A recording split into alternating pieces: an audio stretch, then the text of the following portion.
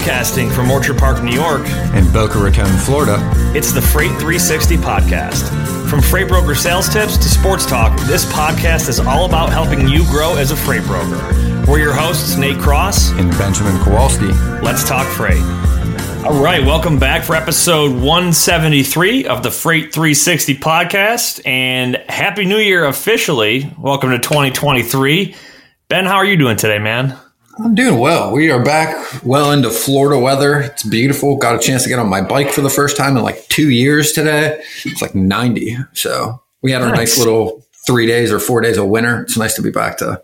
Yeah, well, it's so weird. We had 7 feet of snow and then it melted. And then we got 4 feet of snow in a blizzard and it's all melted again. We're in the 50s this week. So with lots of rain. It's a really strange winter for us. But hey, welcome back. It's going to be a great episode on finding shippers now that everyone's back in their New Year's swing and looking at setting goals and all that good stuff and trying to get their numbers boosted up. So make sure to hit that subscribe button. That way you're getting the latest content from us, whether it's on YouTube or iTunes or Spotify or SoundCloud, wherever you're getting our content. It's dropping every single Friday. Make sure to leave that review or a comment on YouTube or iTunes or wherever you're listening to us, and share us with all your friends. We had a monumental year of growth. I know we shared some stats last year. It was a good closeout to 2022. We helped a lot of people. So we hope to do the same thing this year in 2023.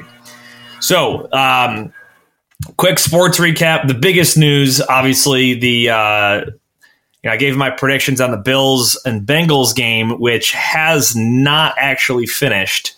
Obviously, there's some sad news about Damar Hamlin, safety for the Bills, who suffered not one, but 2 instances of cardiac arrest. I don't know if you heard the latest news on this. No, I didn't. So he tackled T. Higgins in the first quarter. Cincinnati is up 7-3 against the Bills. Cincinnati is on an offensive drive, completed pass to T. Higgins, and Damar ends up tackling him. Looks like he's all good, gets up, and then he just goes down lifeless. His heart essentially stopped, and then they revived him with CPR, got him to the hospital, and apparently it stopped again in the hospital. Got him on a ventilator, life support. The good news is, as of today, Wednesday, the 4th of January, his ventilator usage went from 100% assist and breathing down to 50%. And they're looking like he's going to have, he's going to have, not a worst case scenario. We still don't know, but the game still has not been rescheduled. It's not going to happen this week. So the next games we're going to be seeing are, it's going to be strange because you got week 18, the final week to determine playoff seeding, and it'll be unknown how it ends. Are they going to resume the game the following week? Are they going to just cancel it? Are they going to call it a tie? No one really knows. Well, you guys could get screwed, right? Like if they don't play it, you don't have the opportunity to get a bye week in the playoffs, right? You have to. Yeah, that's correct. Yeah, it would look like. Well, I think if they don't play it, I would imagine it would be a Bills forfeit, which would give Cincinnati the win, and then Kansas City would most likely have the 1 seed. Bills would fall to 3, but who knows? Yeah, it's really up in the air at this point. They haven't really said much about it. We'll be following that. And he grew up in Pittsburgh, by the way. Not only did he play for Pitt, but he grew up in McKees Rocks. I mean, there's been a ton on social media support from Pittsburgh, and he's done a lot too. I'd read with kids and charities and things from college all the way through, into the NFL. So I mean, dude, the crazy thing too, and so Steelers, right? Mike Tomlin gave a nice shout out and speech about him during a press conference, but. So his Damar Hamlin's charity he created like 2 years ago when he was first getting into the league, he had a goal to raise $2,500 for like toys for kids and stuff like that, and everyone just started donating, and it's like over like $5 million right now. So it's absolutely insane. But we'll see how that all pans out. Steelers got to win on Sunday night in prime time there. Well, great going into great ending, final few minutes, pulled out in the final drive. It's nice to see the quarterback, coming into his own, making progress through the year. And being at 500, that's a hell of a way to go from 2-6. You guys could get in the playoffs, man. I think the Dolphins have to beat the Jets, right? And then we got a playoff spot. you want the Dolphins to lose and the Patriots to lose, which would put them both at 8 and 9. And if you guys win, that puts you at 9 and 8 and slides you into the 7 spot. Buffalo is playing New England this weekend. As of now, they're playing New England this weekend. There's even been talk about Buffalo forfeiting the last 2 games. Who knows what's going to happen? But there's a chance, man. There's a shot. So you're saying there's a chance. You're saying there's a chance. But yeah, we'll see. Looking forward to a good heading into the postseason here, and obviously a healthy recovery for Damar Hamlin. But also, I got a question for you on sports. I was in Tennessee visiting my corporate headquarters a couple weeks ago, and these guys are all showing me clips of Formula One. Have you ever watched it? Yes. In fact, I was at the first Formula One race in the United States. I was like 16 or 17, and my next door neighbors were, big into cars and racing. And we drove from Pittsburgh, me and my next door neighbor and his dad, to the Formula One race at Indy. One of the coolest sporting events I've ever been to in my life. And the one thing that I'll remember forever, our motel was probably, I want to say 3, 4, maybe 5 miles from the Brickyard, from the track. And I'll never forget being woken up by the cars warming up in the morning. It sounded like, when they shift gears, it sounded like a gun was firing, like in the parking lot. I remember waking up because we didn't know where we were. Like, we'd never been to Indianapolis. I'm like, what the hell's going on outside? I'm like, we're nowhere near the racetrack. I'm like, are those guns? You like open the door and you could hear the cars from that far away. Like, it was wild. They'll go up to like 140, 150, 190, and then down to 30 miles an hour in like 100 yards. It's insane. That's wild, man. Yeah, it was crazy. Cool, really cool. Don't follow it much anymore, but I mean, it was one of the coolest. I got a buddy here, lives in our building, that's a huge F1 fan since the Netflix series came out. I was told if I watch the Netflix series, I'm going to be hooked on it. So I don't know. I got a bunch of other stuff to watch before I can add that on my plate. But anyway, let's give a shout out to our friends at DAT, and we're going to hop into a great episode here. Taking the guesswork out of freight with DAT. The DAT Loadboard Network is the largest on-demand freight marketplace in North America, connecting freight brokers with available capacity on any lane. Grow your business with tools that allow you to find new business partners. Plus, you can quickly qualify and onboard new carriers. With the industry's leading freight rate data, you can make clear and confident pricing decisions. Check out the show notes for a free month of DAT Power Express or Trucker's Edge, soon to be DAT One. Yes. And some of you have already seen the rollout. Your license, use that as well. You get a free month. So we're in a new year, and historically everyone makes, these big goals and New Year's resolutions and all this stuff. And that's why we wanted to kick off the year talking about finding shippers and things that you can do, especially now in the market versus how it might have been different last year or 6 months ago, or whenever the last time you put a big emphasis on prospecting was. I'm curious, in your past experience, was there a big push at the beginning of the year? Like, I'm going to go out there, here's my new prospecting goals. I want to land X amount of new customers.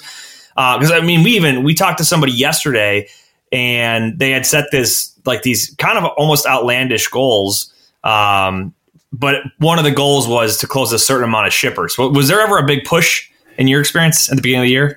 Yeah, I think there's always a big push for the goals and everybody talking about the targets. And the thing that I wanted to lead the show of this, I'm glad we started with this, was just to take a brief minute to talk about what you just said, right? What is a goal, but how do you set it in a way that you can actually achieve it, right? Because almost everybody starts with, that's where I want to go, or that's the amount of money I want to make, right? And then it's usually that's about it. Maybe they'll check in once a month, maybe a couple weeks, maybe once a quarter, and go, how close am I to where I wanted to be, right?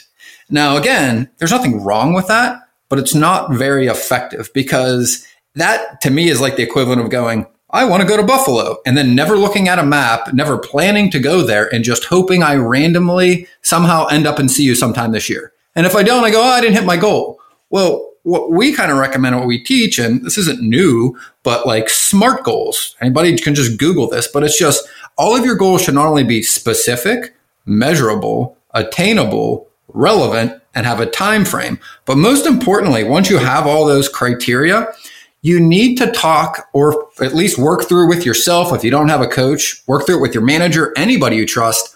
What is the roadmap to get there look like? And all that means is, what are the controllables, the things you actually are doing to get you from where you are to where you want to be? Because if you made 15 prospecting calls a week and you do the same thing this year, I mean, you're not likely to be anywhere much different than you ended up last year. And I think that's where most people don't spend enough effort or time, hashing out what is the path to get there and then holding themselves accountable to it, right? Which is the most important part.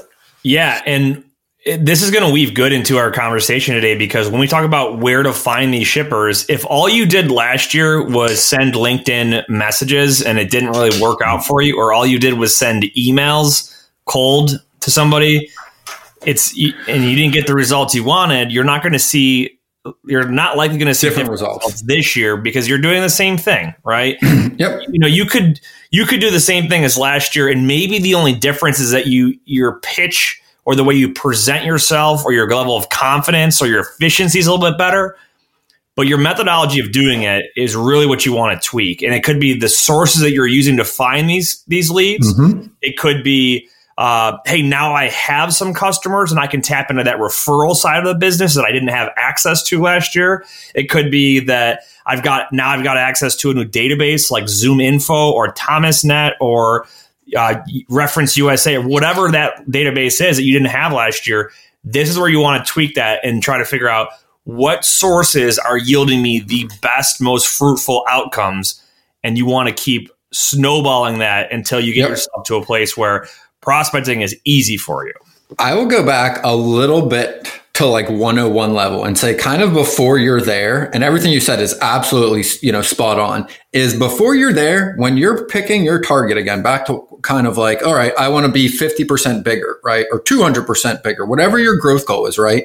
The thing that is also, I think, important to ask yourself is, if you want to do more, meaning you want to get more out of the business, it's not that crazy to ask yourself the question, are you willing to do more work to get there? And I can't tell you how many people I've talked to that have said, I want to double my business. But when you sit down and outline a plan with them and go, okay, you're 30 prospecting calls a day, 4 days a week, we need to up this to 60. And they go, but that's too much. And I don't really want to do that.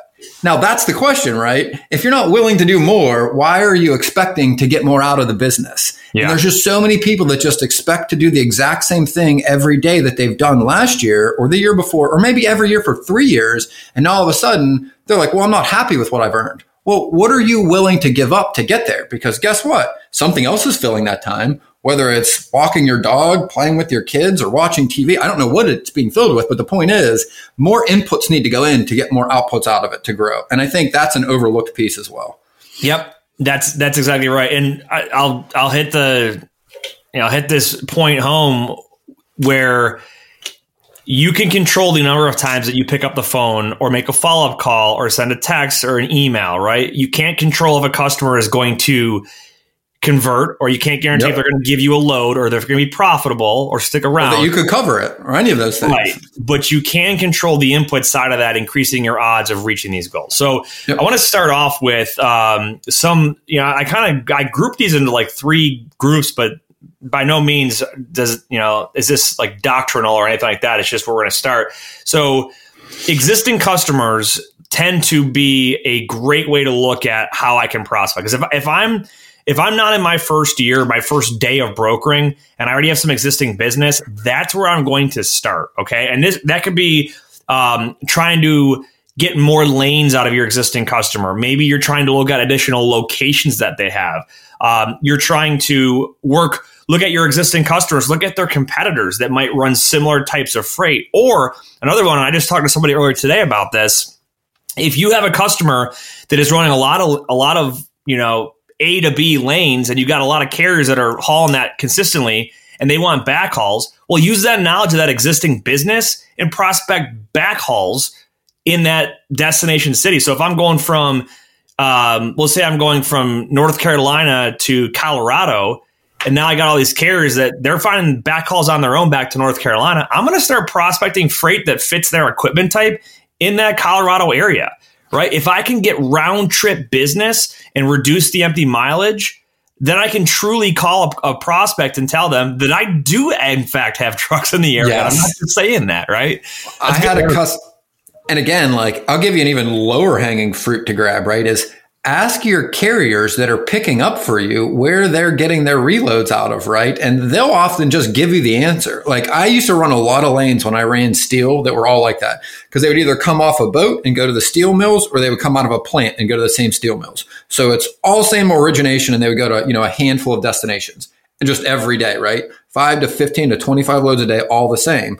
Well, that's exactly what we ended up with was we started asking our drivers, where are you getting your reloads out of? Where would you like to get reloads? Do you know of shippers that you want business from? Are you seeing loads? Are people talking about loads? They know. They've been going up there. Like you said, their dispatchers are pulling loads off the load boards. They know which ones they like going to and which ones they don't. And then not only can you call them and tell them exactly what you said, the truth, which is you do have capacity going there. You know the times of the week, the volume that your drivers are going there, but also you can name drop that some of your carriers have picked up from there, right? Hey, a couple of my guys loved working out of your facility. In fact, the way I got your number was 2 of them loaded there last Tuesday and they said, ask your driver what the guy at the loading dock's name was. So you got somebody to name drop. Oh, Jimmy, my driver, Paul, said Jimmy was fantastic. He was great to deal with, really respectable, no issues. Just wanted to see if you could utilize some of the other guys we're sending up to your area. Now, you might get a yes, you might get a no, but you're probably going to open up a conversation, which is always the hardest first step, right? Yeah. I mean, so another thing too, whether you're talking to a brand new customer that you're trying to get back calls out of, or you're talking to your existing customer trying to get more lanes out of them, or another branch or location of theirs trying to get business out of a new rep over there, you have to ask for the business. And I think that's one of the things that people are there. It's the same as that first cold call you make. You're like, well, I'm afraid of getting rejected. You have to get over that, right? You have a legitimate reason to be calling them because you always want to have a reason why you're calling somebody, not just, hi, my name is John at ABC Logistics and I have trucks. No, you don't. You can actually say like, hey, I know we've done a great job working these lanes for you guys, and the carriers that I'm working with consistently, they've got more capacity and they want to move a lot more freight for you guys because you guys have a great facility to get in and out of. What other lanes are you working on that we can assist you with? That's asking for the business. It could be, hey, I know you guys have 20 other branches throughout the country. Do you work with any of the other branches in your company? Or you start talking about, are you already set up nationally in their headquarters where you're already greenlit in their system to work for the other 20 branches? And who do they know at the other branches that they can introduce you to? These are great low-hanging fruit and they're extremely hot leads for you. I can't tell you how many calls I've been on, like literally in my career as a broker, not even as a coach, where I've been second voice as a manager or with a colleague, and we're trying to figure out to penetrate an account, right? Whether it's quarterly or annually, right? And we've been on the phone and we've said to, a manager or a little bit higher up than the person sending the load sometimes is, hey, we've got similar thing to what you just said, right? I don't need to repeat it. And what we found was, or even just this question alone is, what other areas could you possibly need some capacity in? And I've literally heard people that have worked with their customers for years, 2-3 years. And the other person on the phone said, oh, wait a minute. You guys work other lanes? We thought you just wanted to work the lanes that we've been running with you. We need a ton of help over here. Do you guys actually load trucks in the Northwest? And we're like, well, yeah, like we deal with trucks all over North America. You guys didn't know that? And this is at like, one of the big box brokerages. And you just start to assume that, again, to your point, the other person knows you want to do more business with them. A lot of times their brokers and carriers, they don't want any more of it. And from the shipper's point of view, if you're not asking them, they're not actively going to just say, hey, I need help in this completely other area of the country that we've never talked about. They don't know you have capacity there or that you even are willing to provide it there. Exactly. So you've got to put forward that, because if you don't, you can't go any deeper in your relationship, right? I always kind of say that like with existing customers, you can grow 2 ways. You can penetrate them forward, going deeper, meaning if you're doing 5% of their freight, you can always add another percentage point. Or you can go wider, just like you alluded to, right? Different locations. You're probably already greenlit for other locations you aren't even aware of because they use some centralized procurement system where all of the carriers are shared by every location. And it's like you have customers, you don't even know you have customers yet. Yeah, here's another one too. So some of these customers that use third-party TMS platforms for bidding on their freight, you can oftentimes, if you're already set up in those platforms, you can see any other shipper or supplier that uses that system that you can apply to set up and bid on their freight as well. So like there's one called URoute that I've used in the past for a mushroom company. And we look in there and it's like, oh, there's all these other companies in this TMS that utilize this platform to manage their shipping bids and all their billing and all that stuff. So there's so many creative ways you can try to penetrate new business based off of the existing business that you have. And referrals, right? Like it could be, they have a buddy that works at, it's the way you say it's going to depend on your methodology and your pitch, but it's who else do you know that I can help in the same way that I'm helping you? And you've got to put your own spin on that. But for all you don't know, it could be that the guy that you are working with or the girl that you're working with at this shipper has a cousin or a buddy that works across town at another place doing something similar, right? It could be that they have a good relationship with their inbound suppliers, but they're not controlling the freight. But hey, I just got name dropped by my guy or girl here. I'm going to go call and name drop them and boom, try to get some inbound freight for them. There's all kinds of ways to look at this creatively and try to get some more business and some more action here. There was a stat I remember seeing, and I have no idea if this is true, but even if it's remotely true, it was still that referrals close at like 60 times the closing rate of a cold lead, right? Which is like, I don't know, like 60,000, I guess, 60 times. I don't know. I mean, I don't do public math, but it's a lot.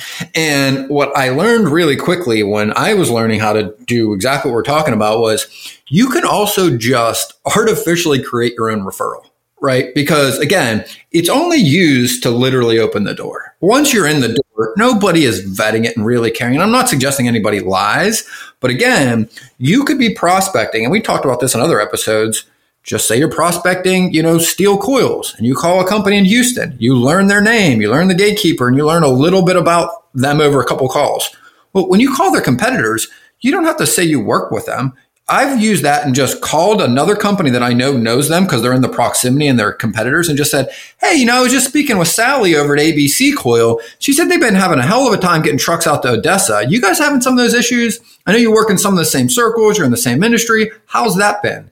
Now, they're going to assume that I work with them. They're my customer and everything. But all I really need to do is to open the door and to get their guard down. And it gives you relevance because you understand their space and the arena that they're playing in for sure.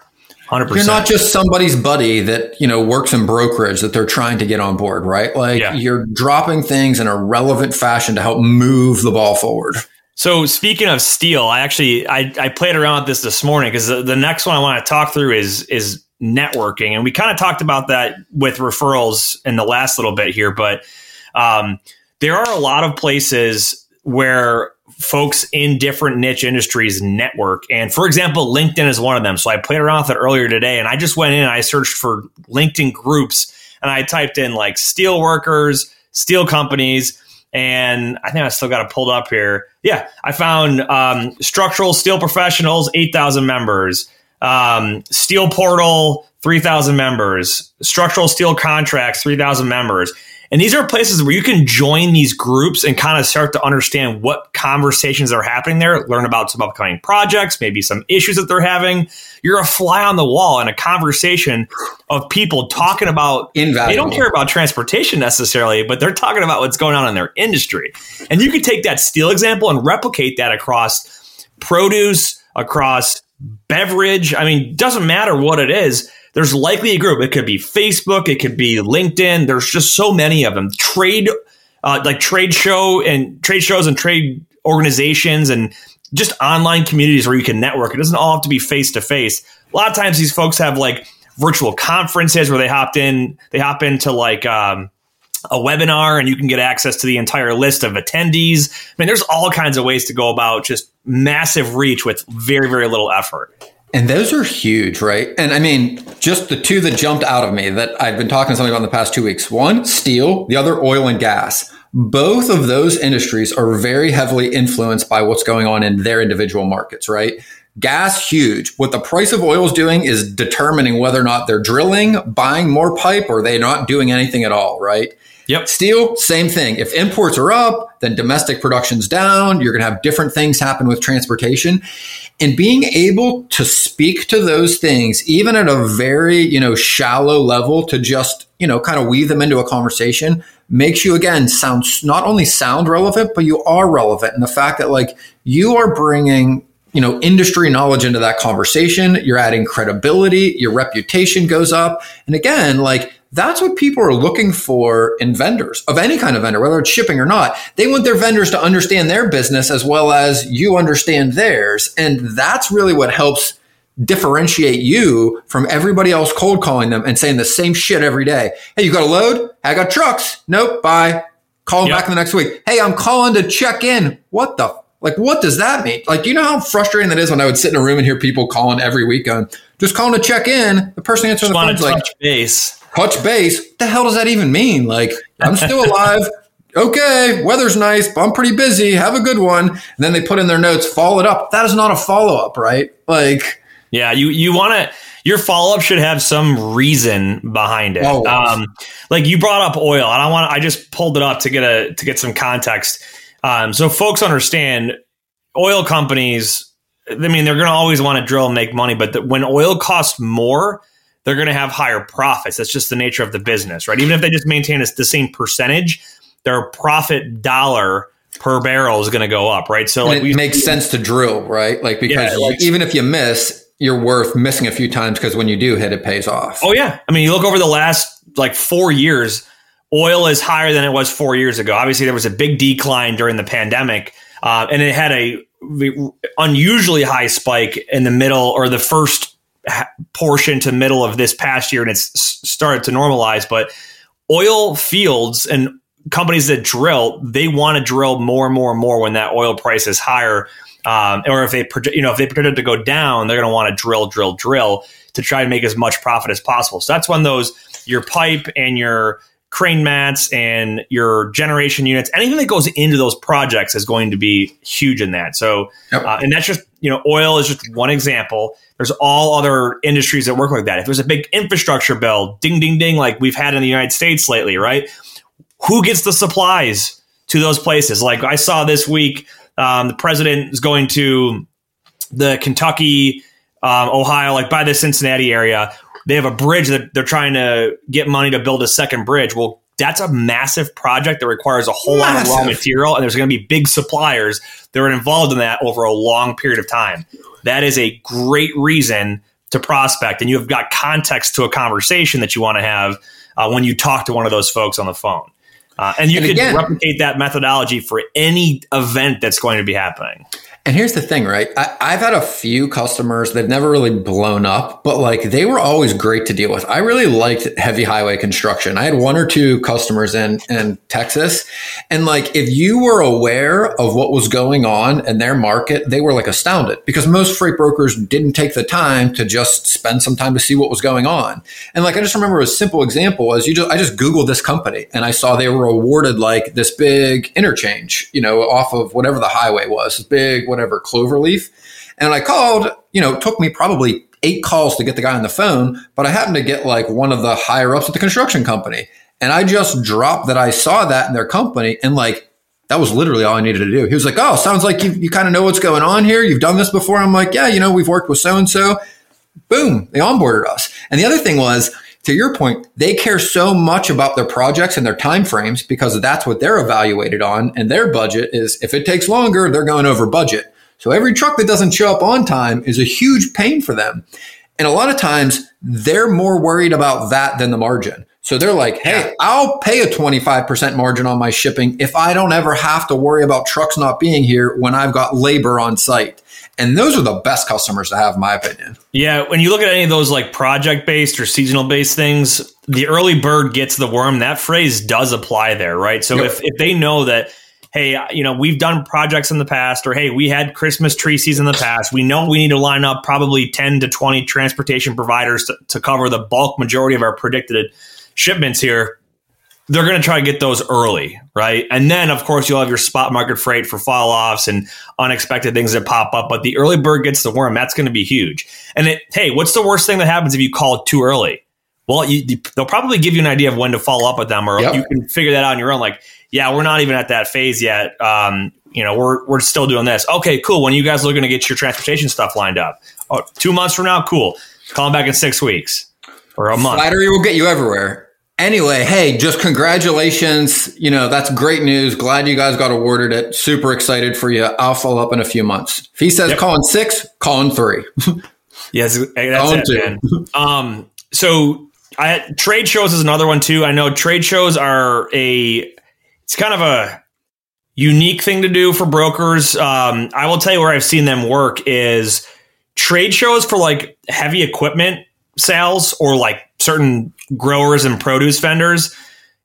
A lot of times when they go there, they're there to meet other vendors that can assist them. And they don't really think about transportation most of the time, but it's a great way to network and connect yourself with a lot of people. So like I know, had a guy in our company years ago that did a lot of, I think it was potatoes, and there was a potato convention in Niagara Falls, which is closer to me than him. He was in Idaho, and he called me. He's like, "Hey, can you get up to this thing in Niagara Falls and try to get a list of everyone that's there and try to introduce us, blah blah blah blah." And it's like you can get in front of 50 or 100 different potential prospects if it's in your budget, or if it's nearby, if it's in your city. Those are great opportunities to spend one day, and boom, you got that face to face. You're hitting everybody all at once. You're not going door to door knocking, but they're all there, and they're all there to talk business.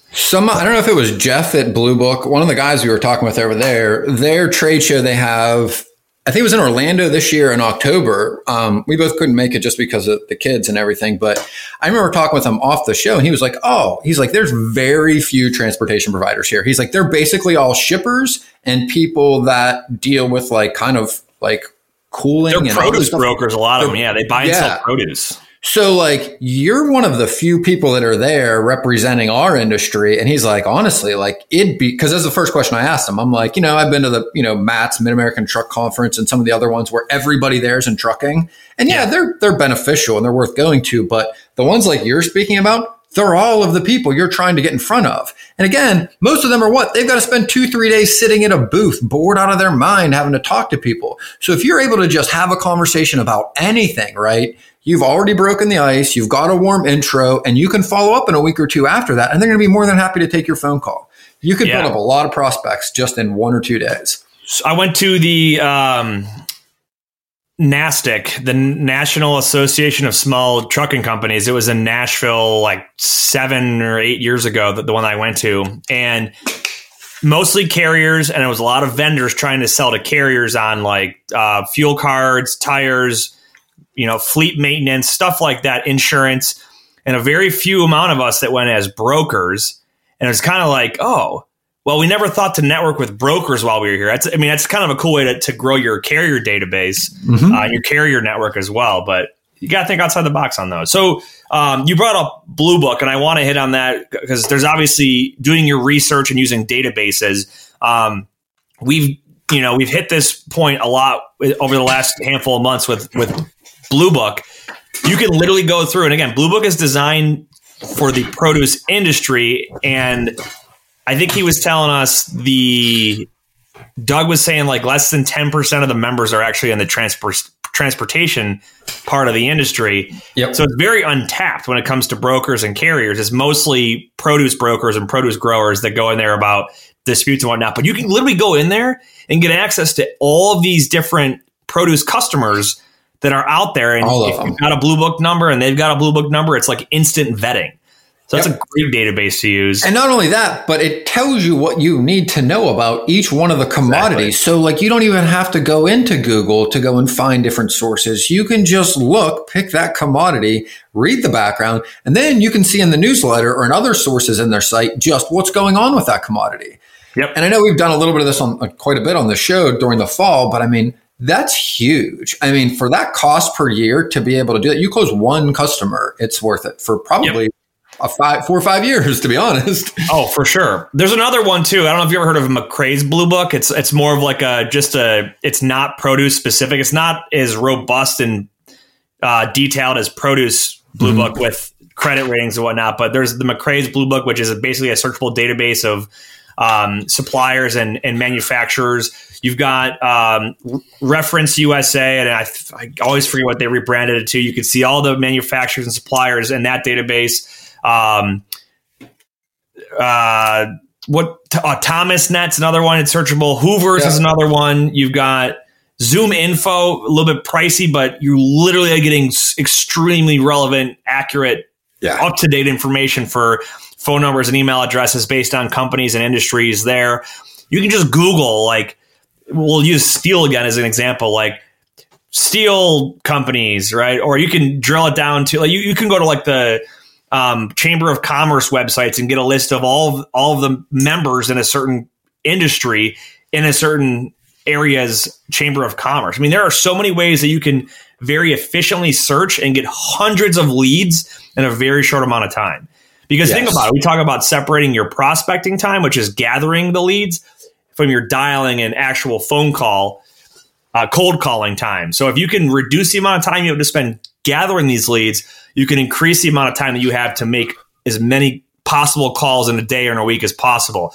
The more, what is it, Wayne Gretzky, you miss 100% of the shots you don't take, right? The other side of that is the more shots you take, the more chances you have to score. In this case, the more calls you make, the more contacts and outreaches you make, the higher likelihood you have to land a new customer and get some more freight moving. I've always felt like the really good analogy for sales in our industry is like poker at like a casino, right? Or blackjack, I think, is a really good example.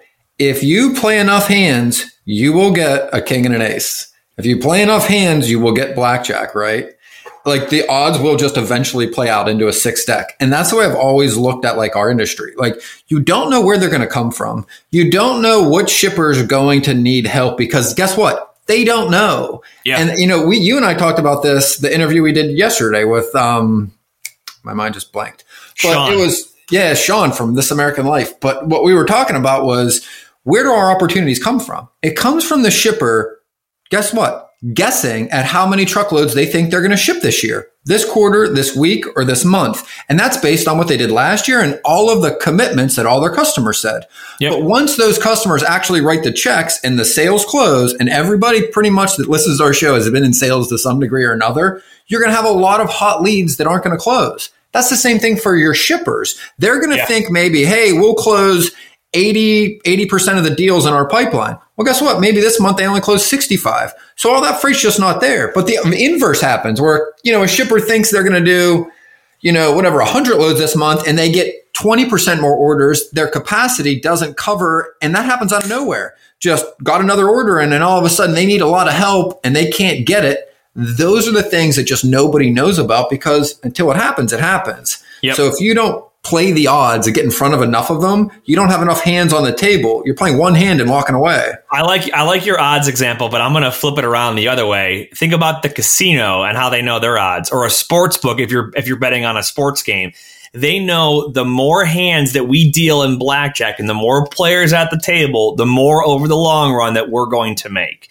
Yeah. The same because they only need 1%, right? That's like 51-49 in some games, 52-48. They're not trying to win every hand. They're like, push enough people through our system and we will make money. And that's exactly what we're suggesting you do. Well, think about it. If you make 100 phone calls in a day and you have 2 good phone calls, and that's not an unrealistic stat right there. That's the same as if a blackjack table deals 100 hands and they might only win at the end of the day a margin of 2 higher than the 2%, whatever you call their spread, right? Same thing with like an online sports book or a casino sports book where they're like, they're going to have some wins and they're going to have some losses. But overall, the more times people are playing their games and placing bets on the sports books, the more they know it's a numbers game. They're going to have more and more and more.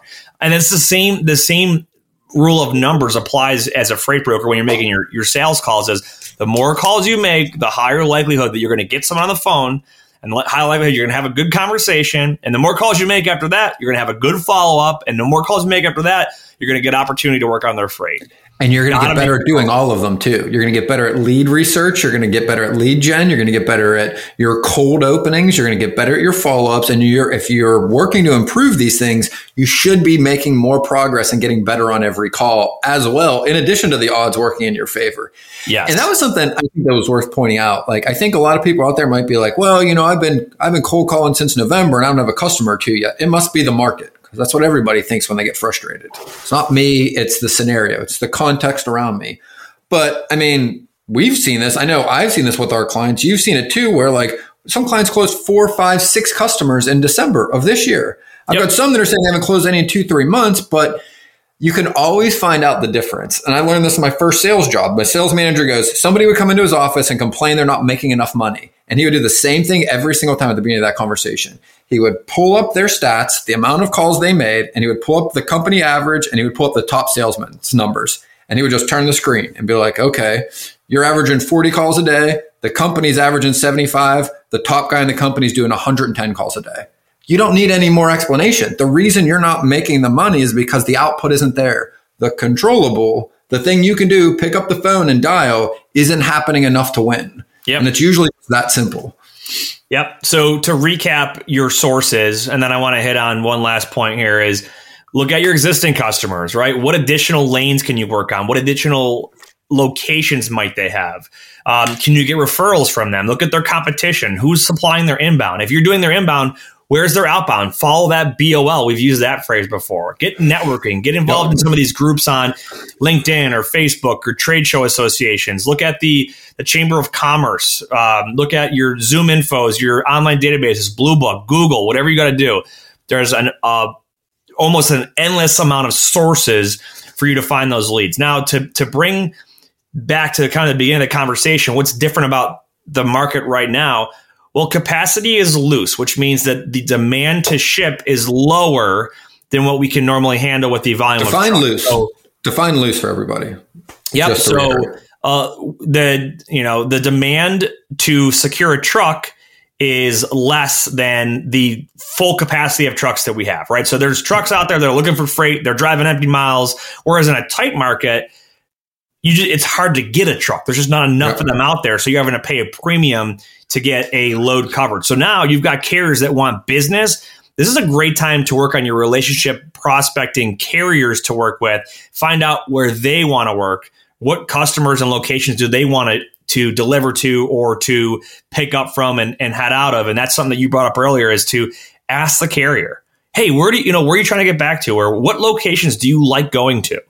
Right. So this is a great time to really leverage the carrier side. And I feel like it was probably, I'm trying to think the last time we had this sort of market was probably right before, during the 18, 19. We had a very short amount of time during the shutdowns too, when carriers are like, I got nowhere to go because we had only essential businesses were manufacturing and shipping stuff out. So we had a huge decrease. Carriers, they're either going out of business or they're like dying to find loads to move.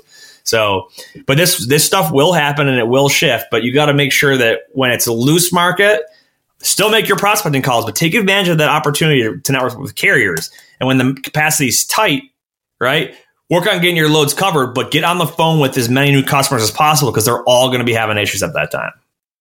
I want to add something too that we've worked on a lot with clients in the past month or two is the time perspective of your expectations. And what I mean by that is I think a lot of freight brokers get into it, and I don't think it's our fault. I think it's the way we're all managed by a lot of the companies, meaning, do you have more loads this week? Go get more loads this week. How much more revenue do you have this week? Can we put up more numbers on the books? So what happens is they end up calling all of the shippers and only focusing on now. Do you have freight for me now? Do you have loads for me now? Okay. Call the next person. So they're only ever trying to find an opportunity right now. And I think what's helpful is when you're in a loose market, you've got to have a longer time horizon. Like, don't just be asking them about what they're doing right now. Ask them about last year, because last year is the easiest way to find out about this year. And guess what? That's all they have to go on anyway. So whether you ask about last year, but move that time horizon out, your expectations out, right? If you're expecting to close a customer the first 1 or 2 times you call them about something they need right now, you're going to be very frustrated every single day you do this. Yeah. But when you expect it to take a few months to get up and to get some wins, then it's not as frustrating. You're not expecting to win every day, and you're not as demoralized when you don't get a customer every time you pick up the phone. Yep. And you could also ask, what do they know is coming on the pipeline this year? That may not be a need right now, but hey, we've got a project coming up in August or towards the end of the year. So absolutely. All right. Well, we got some good listener questions to get to this week. First, shout out to Lean. Lean Solutions Group is the industry leader in nearshore staffing solutions with offices in South America, including freight broker, back office operations, accounting, tech development, business development, marketing, customer service, and many other positions. To learn more about the vast solutions that Lean has to offer your freight brokerage or agency, visit them at www.leangroup.com. And we will be having Ryan Mann on with us next week from Lean to talk about some of the really cool, exciting stuff coming down the pipeline in 2023 from them. All right, first question.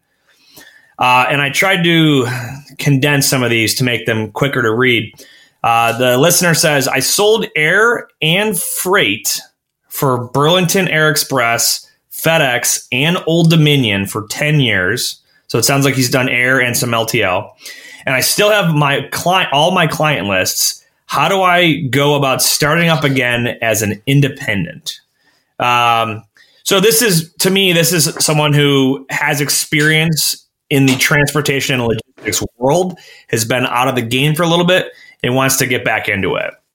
And they want to know how to do it. Well, I guess the first step is he's got to get himself in a position where he's able to do that. So he's either got to get licensed, he's got to become an agent somewhere, or go find an employment job with a brokerage. And then, good news and bad news. The good news is you've got some old contacts to start calling on. Bad news is if it's been a couple of years, someone else is working that business. So what you got to do is go back into that day one mindset, put that prospecting hat back on. You've got a bucket of companies to call on that you used to work with, but you never know if the rep has changed, where there's a big, big turnover in jobs and employment in the last couple of years with the great resignation, right? So you never know if did the company get bought out? Do they have a new traffic department management or new SOP inside the company, or do they do things differently? Use the knowledge you have, but also be aware that you are starting from scratch to some extent. What else would you add there, if anything? So the way I was looking at this, I looked at it a little bit differently, and it just happens to be that I'm working with a few people that are doing this right now. And there's a lot of different licensing regulations to move air freight as opposed to being a freight broker. So there is a vastly different procedure to become an air carrier or an indirect air carrier. And it takes at least a year, I would say probably longer if you truly meant independent. You might be able to sign on as an agent for one of these other carriers that are out there, or indirect air carriers. But again, to get your license to do that independently is very different than freight brokerage license. And I agree with everything you said. I mean, most people stay in their jobs for 2 to 3 years. If this guy's, not been doing this for 2 or 3 years, his contacts might still be there, and they still are valuable, and they can still refer you into other people, but you're still going to have to climb that hill and win that business back. Yeah, absolutely. All right, next question. Looking to become a broker or a forwarder, and I want to focus on local companies around me. How do I become a one-stop shop for these companies, including drayage, intermodal, inbound, and outbound freight? Well, I wouldn't either. Broker and forwarder. Well, I think this you're casting a wide net, and you're not going to win at just being a jack of all trades. Like we see these brokers out there that I can do air, ocean, LTL, full truck, expedite, white glove, last mile. And it's like pick something to start with and build from there. And I've seen companies that have done great. They went heavy on full truckload brokerage, and then they expanded out into like warehousing, consulting. Yes. They bought some trucks. I mean, there's all kinds of ways to do that, but you've got to start with one thing and focus on it. I would say everyone that I've ever seen that has been successful that does all of these things, just like you, started out with one, got good at it, and then there was a need within their customer base to provide the other one. So then they did it. And then so on and so forth. And these are even the companies that have very, very deep pockets and intentionally chose not to enter new markets because they saw that it makes more sense to be good at what you're doing. In fact, I've seen a lot of brokerages that have gotten into just the asset side and then folded it within a year or two because they realized how different those two businesses are, operating trucking assets versus a brokerage. And I wouldn't limit yourself to just local companies around you. I think you're painting yourself into a corner that says, just because they're not in my area, I'm not going to want to work with them. And the need might not be just in your area. Well, it definitely is not just in your area, but the need in your area might not necessarily be there like it is elsewhere. So now, I do think there's kind of a little upside. I think there's a built-in rapport when you're calling a semi-local company like, hey, we're up the road. And we have clients that do that and they've done well at it, but they aren't calling local clients. And again, a forwarder and a freight broker are very different industries that have very different procedures, very different licensing, very different everything. And I work with a lot of forwarders every day and have for years. And I wouldn't begin to think that I knew how to do their job. And I probably work with them for 6-7 years now. Yeah. You start dealing with customs, brokerage and clearance and all that. It gets all of it. It's just different. I will say, I do know some folks that have gotten into this one-stop shop, but it was over like 20 years. So got really good at selling on the asset side, then selling brokerage. And then they learned the LTL side. And eventually with local companies in their area, once they became this one-stop shop for existing customers,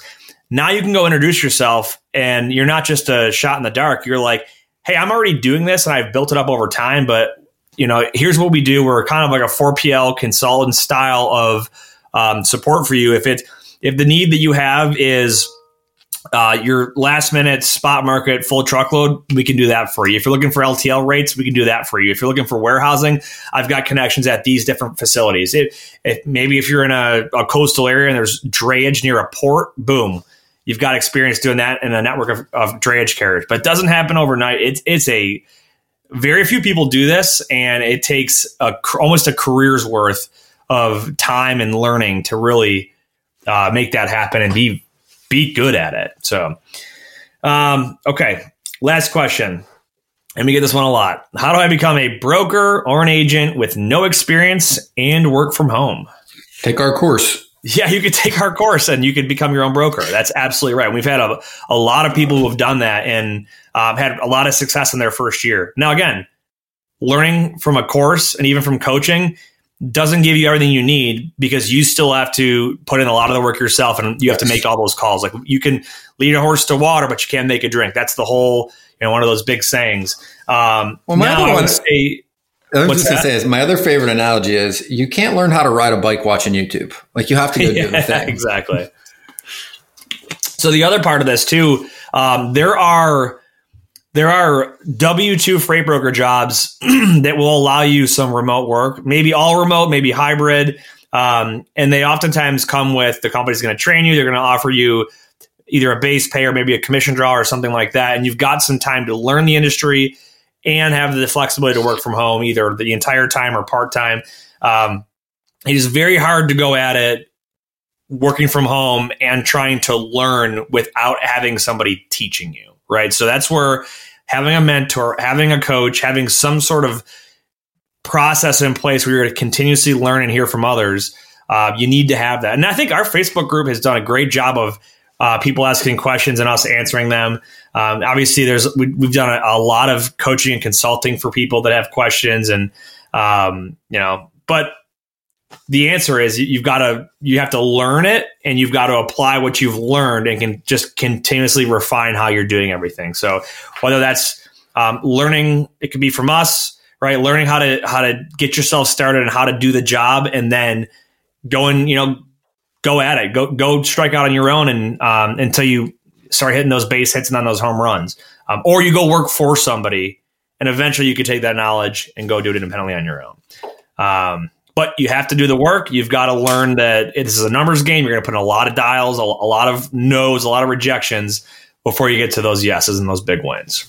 So good questions. What else we got? I think that about wraps up everything we had for this episode. Yeah. Next week is going to be good, though. We're going to have forward to it. Yep. Ryan on with us. So Ryan's down in Texas. Where is he? Is he Dallas? I always forget. I know he's in Texas though. I think Ryan's big on the marketing side from Lean, and they're expanding. So, any of you guys out there that are using staffing solutions, or if you're using a staffing agency, or maybe you're using Lean, they're going to be doing a lot more in the coming year than they're doing right now. So there's a lot of great opportunities to help scale your business. Consultant type roles where instead of having to hire a certain person full time to do a job, I think that's one of the things that they're going to be doing, as well as coaching and consulting on how to make your business better. So look forward to that episode. We always love having guests on, so that'll be a good one. You got any last minute thoughts here? Anything else? No, the final thought I want to leave on our topic today is that the market is like cyclical. It's a big circle. So no matter where we're at right now, whether we're in the loose market or the tight market, it will eventually be in the other market, right?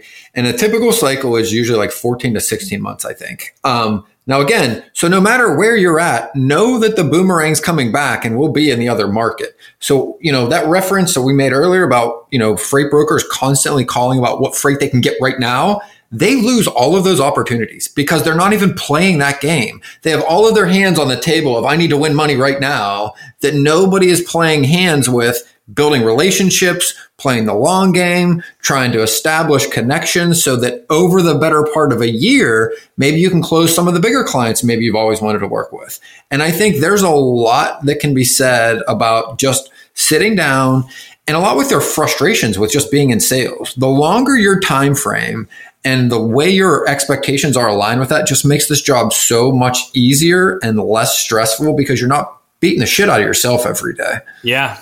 I always, when I worked at Conway Freight, we had a driver safety phrase we would use that was called aim high in your steering. But the whole concept was if you're only looking at what's 20 feet ahead of you, you can't predict or foresee any dangers coming that are a quarter mile down the road, right? And the same concept applies in your long-term planning and your vision as a business person. So I love that. It's funny. I learned that in my driver's ed class at 15. I remember they showed a video of the eyes where the pupils were focusing. It was like one of those old projectors. And they were like, This is somebody that's 16 you're driving. And they're just staring at the hood of their car and everything like 3 feet in front of them. And then they show somebody like 40 years old and they're like, look where this guy's eyes are. And they're like miles down the road, right? And it's just like, if you're staring at your feet, you're probably going to bump your head a lot. If you're staring down the road, you got at least a good chance that you can dodge or navigate the obstacles in front of you. Yep. That's 100% agreed right there. It's good stuff.